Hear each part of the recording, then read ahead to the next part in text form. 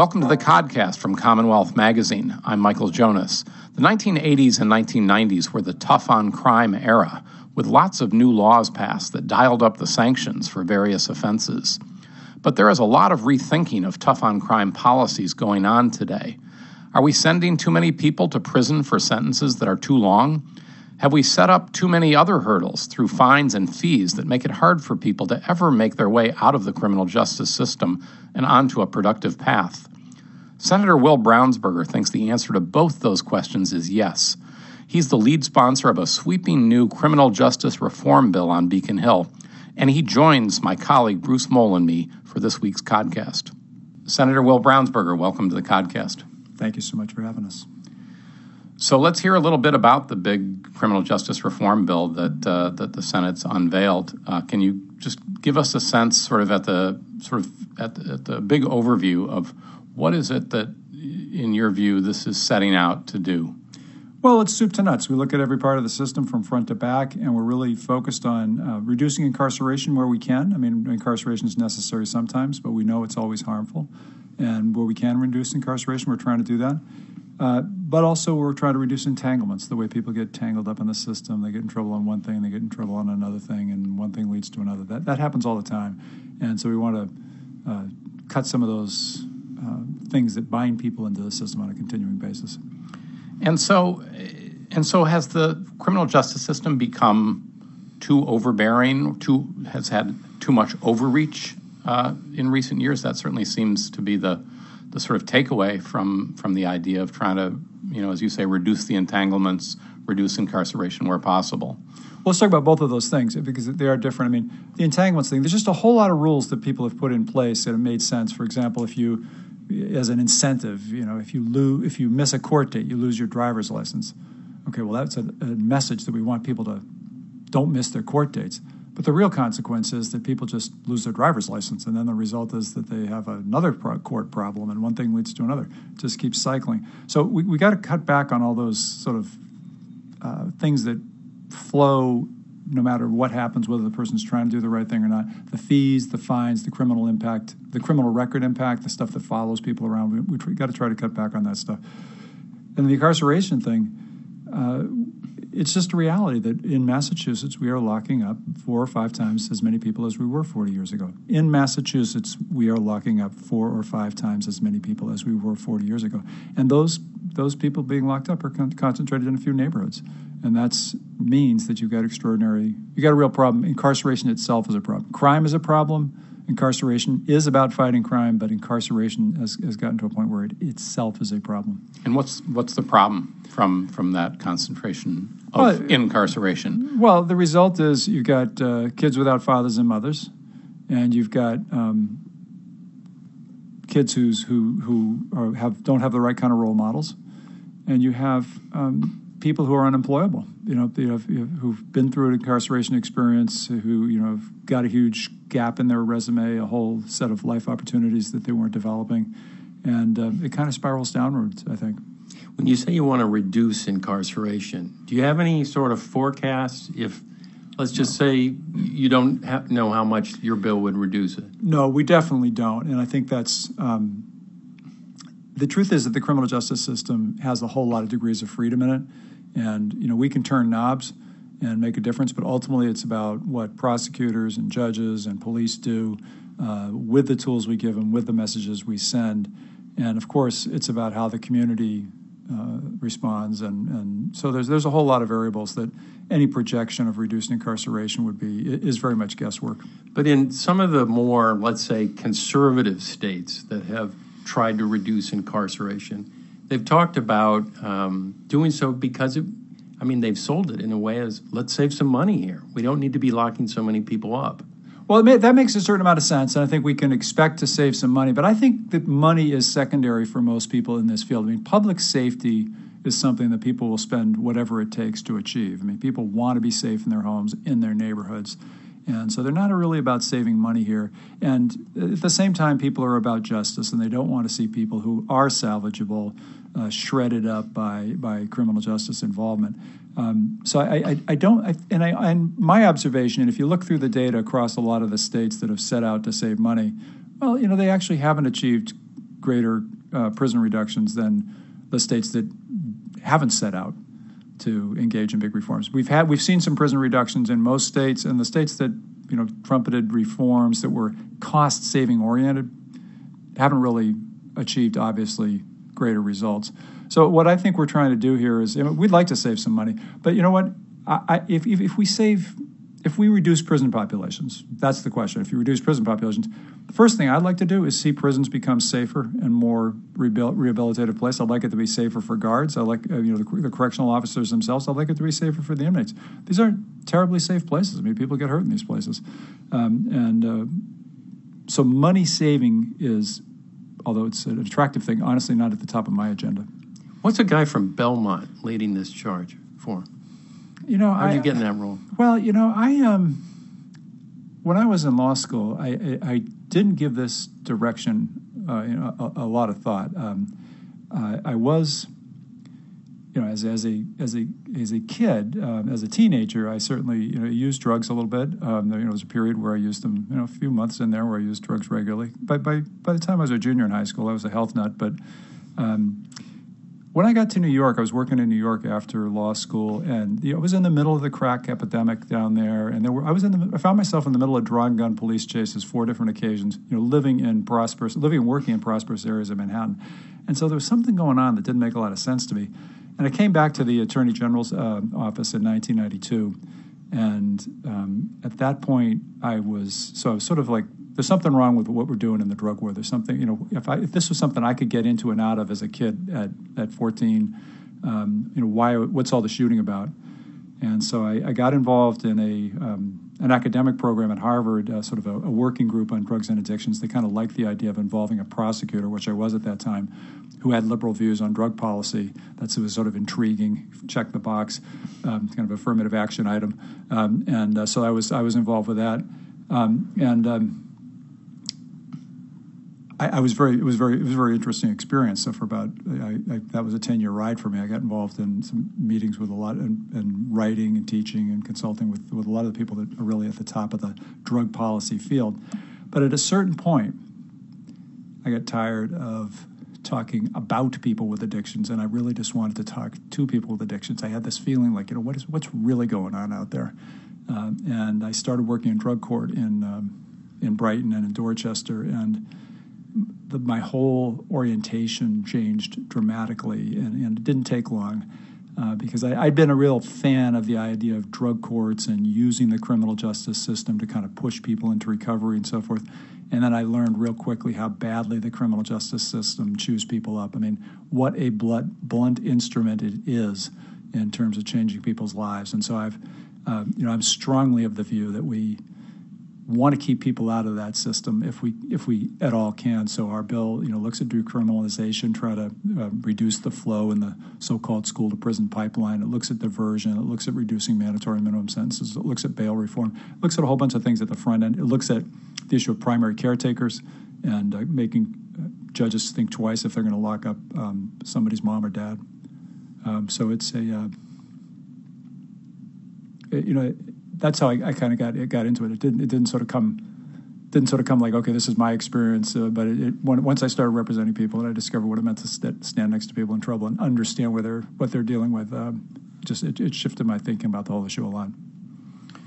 And so let's talk a little bit more down at the ground level about some of the specifics in the bill. You've touched on a few of them just now. Certainly and we've been talking a lot about the issue of drug crimes and the question about mandatory minimum sentences for drug crimes has in some ways, I think, sort of emerged sort of front and center, at least in the early discussions around the bill. It's a hot button issue. The question of mandatory minimums has been one that's been kind of at the top of some people's list of areas to look at for a little while. So can you just talk a little about what is it that specifically the bill would do in terms of repealing some mandatory minimum drug sentences, and what you think the argument is for doing that? Well, think of the drug businesses in 3 layers, kind of like any other business. You've got your customers, except when you're talking about drugs, you talk about users. Then you've got your retailers, and we can call those dealers. And then you got your wholesalers. We call those traffickers. So what this bill says is, look, if you're not a wholesaler, you're just a dealer, or you're a user, or you're both. You're a lower level person, and we don't want to automatically use the criminal justice system as a response. We don't want to be that to be the mandatory response. Judges retain the option under the policy that would remain if this bill passed to sentence somebody who is dealing drugs up to 10 years in state prison, which they almost never do, by the way. I mean, that would be an extraordinarily long sentence. So they have a huge hammer in their hand if they want to impose that kind of penalty. But we don't want to mandate incarceration. We want to get people into treatment, or we want to get people into jobs. I mean, people who are dealing drugs need to make a transition into a lawful kind of economy, and we want to push people in the right direction instead of putting them in prison and having them come out virtually unemployable. We are not backing away from the higher level wholesaling offenses. We're kind of lightening up a little bit on the cocaine wholesaling offenses. We're raising the minimum so you can get a mandatory at 18 grams. If you traffic 18 grams now, we're going to raise that to 100.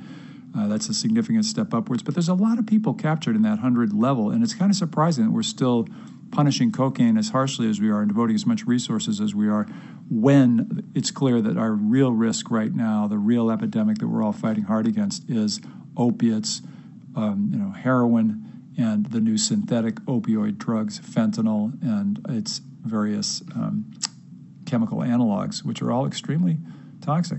And so we don't back off at all on trafficking the opioids. In fact, we strengthen the Commonwealth's penalty structure for opiates by including the synthetic opioids in them. So fentanyl, which is killing hundreds of people every month in this state, is currently not subject to any kind of mandatory for trafficking, but we fold it into the same structure as heroin.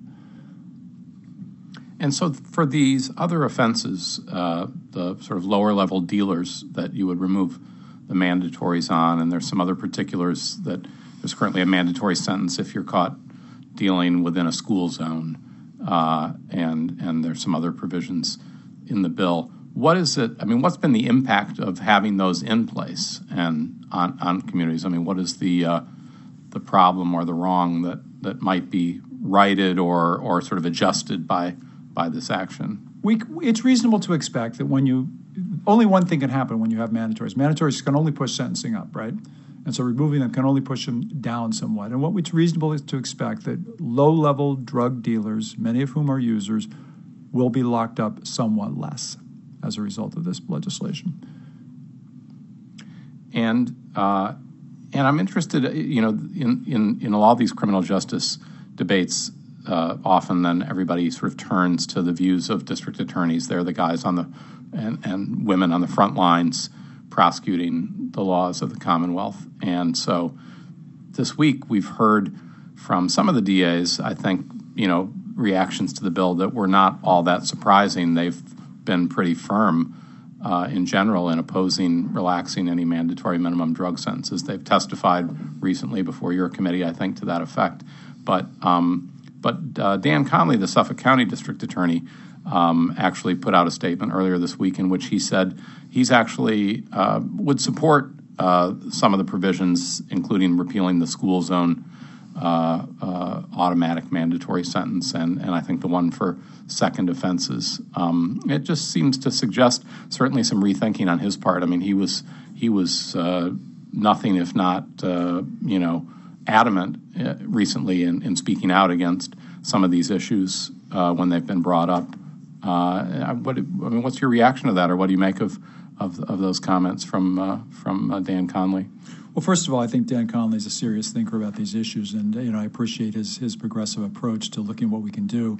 I think all of the DAs, and I'm going to speak, are thoughtful. I mean, one of the things that goes on in this debate is that when people talk about these issues, we sometimes almost talk about them as if the DAs were sort of crazy, as if they were doing something that wasn't what the public was asking for.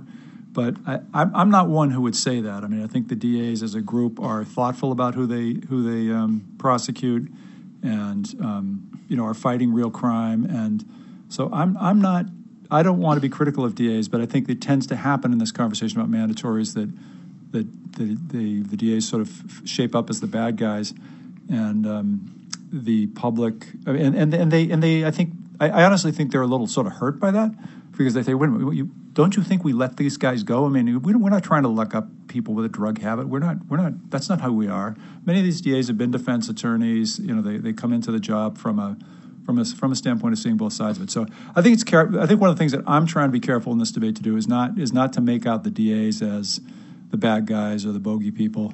They're serious people with the interests of the community at heart, and so I think that as a group they are uncomfortable with going too far in the direction of repealing mandatories, because it does kind of weaken their decision-making role. But right, I mean, they're really giving up leverage or power, which almost in general people don't like to do that, right? Yeah, people don't want to do that, and they're not sure how far it's going to go, and so they don't. So they're going to kind of tap the brakes in the comments that they're making as a group, and I understand that. But I'm hopeful that we'll get through this process, and at the end of the day, the DAs will say, well, this was a pretty fair package. It took some tools away from us, and we understand the legislature's trying to reduce incarceration, but we have the tools we need to punish the most serious offenders, the traffickers, and to continue to respond to that problem. And in fact, we've got some somewhat better tools. So hopefully the public interest, as they see it, will be adequately defended in this process. So you talked about the process. Let's talk a little bit about the politics of getting this through Beacon Hill. I assume you're fairly confident that the bulk of your bill will make it through the Senate, right? Well, I need to be careful, and I never take my colleagues' thoughts for granted. I expect that we'll see a number of amendments to this bill, some proposed to make it more lenient, some to move the other direction. And, my general strategy is that I want to see the body do what it thinks is the right thing. I have my own perspective. I'll certainly urge that, but I'm going to respect my colleagues' decisions about the individual pieces. But I do hope that at the end of the day, we come out of the process with a strong vote in support of a bill that we can send on to the House for their consideration. And speaking of the House, now the House is often portrayed as resistant to this, but the Speaker sort of indicated that he's in favor of maybe two bills dealing with this issue, and he's brought aboard the former Supreme Court Chief Justice. Supreme Judicial Court Chief Justice Roderick Ireland to advise him and the House on how to proceed here. How do you read the tea? I mean, I know you're not a member of the House, and they've got their own thing to do, but how do you read those tea leaves? I think it's really clear that the House is serious about taking up legislation that's broadly about criminal justice reform, and we have the CSG bill focused on reentry issues, but they're definitely going to take up this everything else bill. And where they go with it remains to be seen, but I think they're approaching it seriously. I know my co-chair Claire Cronin is approaching the issue seriously. I know they're going to take up a bill, and I'm looking forward to seeing what they do and looking forward to working with them through that process. What do you know about Ireland's perspective on this issue? Well, I'm sure it's a very informed perspective, but beyond that, I don't know too much. But he hasn't spoken out like Chief Justice Gantz has on some of these issues. No, he didn't do that in the same way. Okay. And just for our listeners, Chief Justice Gantz came out very strongly against most mandatory minimum sentences. Yes. And has been pushing criminal justice reform. Yes. From his position as Chief Justice. Yes. And Will, there's a lot of other things in the bill, and I know the mandatory minimum drug sentences has gotten a lot of the attention. What do you think? I mean, that sort of would affect sort of the levels of incarceration or the length of sentences potentially. But there's other things in there, as you say, sort of throughout from the front to the back of the system, including bail reform and some things around fees that sort of go more to your concept of sort of reducing entanglements. I mean, what do you think are kind of the most important things in there that you feel, would make a real difference in terms of of sort of this sort of net or blanket that sort of gets thrown over people once they get into the system, and then it's hard to get out from under? Well, I am excited about the stuff that relates to people's entanglements. The reducing registry involvement, notably eliminating that idea that if you miss a court date, you're going to have your license suspended. Eliminating a couple of other automatic license suspensions. And by the way, one of the interesting things is the kind of channels people into criminal justice involvement is just inability to pay fees, tickets. So you get a ticket. You were speeding. You got a ticket, but you don't pay it because you can't. And the result is loss of license, and then you're involved in the courts, and then you probably can't get your license back, and you keep driving, and people end up going to jail that way. I've seen it happen many times. And so and by the way, we've got the numbers. That happens about 20 times more often in places like Lowell and Brockton than it does in places like Lexington and Wellesley. This is the criminal justice system, tied together with the registry system, really is one that's an awful lot harder on people of limited means than it is on people who have some means, because money is just part of the equation. So we're trying to reduce that. We're trying to have the registry allow payment plans for tickets to just that's a step forward. We'll see how much it helps. We were eliminating parole fees. I mean, the idea that someone comes out of doing 3 years in prison, they're going to have a hard time getting a job if they're ever going to succeed in getting a job, and we want them to come up with $80 a month. They're sleeping on somebody else's couch, and you're going to come up with $80 a month. Well, that's not going to come from them. It sets a terrible kind of negative dynamic in place of the system is kind of exploiting them and asking for things for them instead of helping them out. So we eliminate that. We eliminate indigent counsel fees. We phase those out over 3 years, so that's another chunk of change out of people's pocket that that don't have an ability to pay. So that's an important category of stuff. I'd like to do much more there. That's something I want to keep working on over the years. And then all this stuff with the criminal records. There's a whole set of things we're doing there that I think will make it easier for people to put their mistakes behind them and get jobs, and very importantly, housing. A lot of your tone, I could see someone that has become entangled in the criminal justice system or experienced it firsthand would know exactly what you're talking about and relate to it. But the vast majority of people don't have any connection. How do you sell your ideas? You're saying you're not going to save. That's not why you're in this, to save money. By the way, I don't want to take that off the table. I mean, there may be some savings, but you're right. I'm saying that I think there's justice. The two big issues are justice, public safety. So when you're selling it to, let's say, folks in Belmont, they're asking you about, why are you spending so much time on this? What do you say to them? Listen, I think there's a whole lot of people who are motivated by justice issues. There's a whole lot of people in the left end of the spectrum that are motivated and concerned by things they've seen happen in the criminal justice system over the past few years that are very troubling, that are at the front of the news, and they want to see things change. So I certainly have a lot of constituents who are enthusiastic about that kind of change. I also have constituents who say, what the heck are you talking about? Crime is the problem. You're going down the wrong path. What happened to you? I get that, but I think those are folks that they have a legitimate concern as well, and so we're not. What we have to explain there is, we're not compromising public safety. We think we're going to do things that are going to improve public safety because we're going to see people getting back on their feet instead of just stewing in the criminal justice system. But isn't that what liberal Democrats here in Massachusetts have always been fearful of, that they'll do something that'll come back to bite them later on as perceived as soft on crime? Well, and we're not taking on parole. That's like the worst thing is the parole thing, because you have people who get out and then they do terrible things. It's really harder on judges and parole officers that make individual decisions. The label soft on crime is absolutely something that people worry about, but I think right now there's a lot of recognition. People have seen it, that people get chewed up by the system, and it does a lot of harm. I think there's a recognition out there, and it's certainly something that I really believe I've seen and am very comfortable standing up in front of a crowd and saying, this is something we got to do.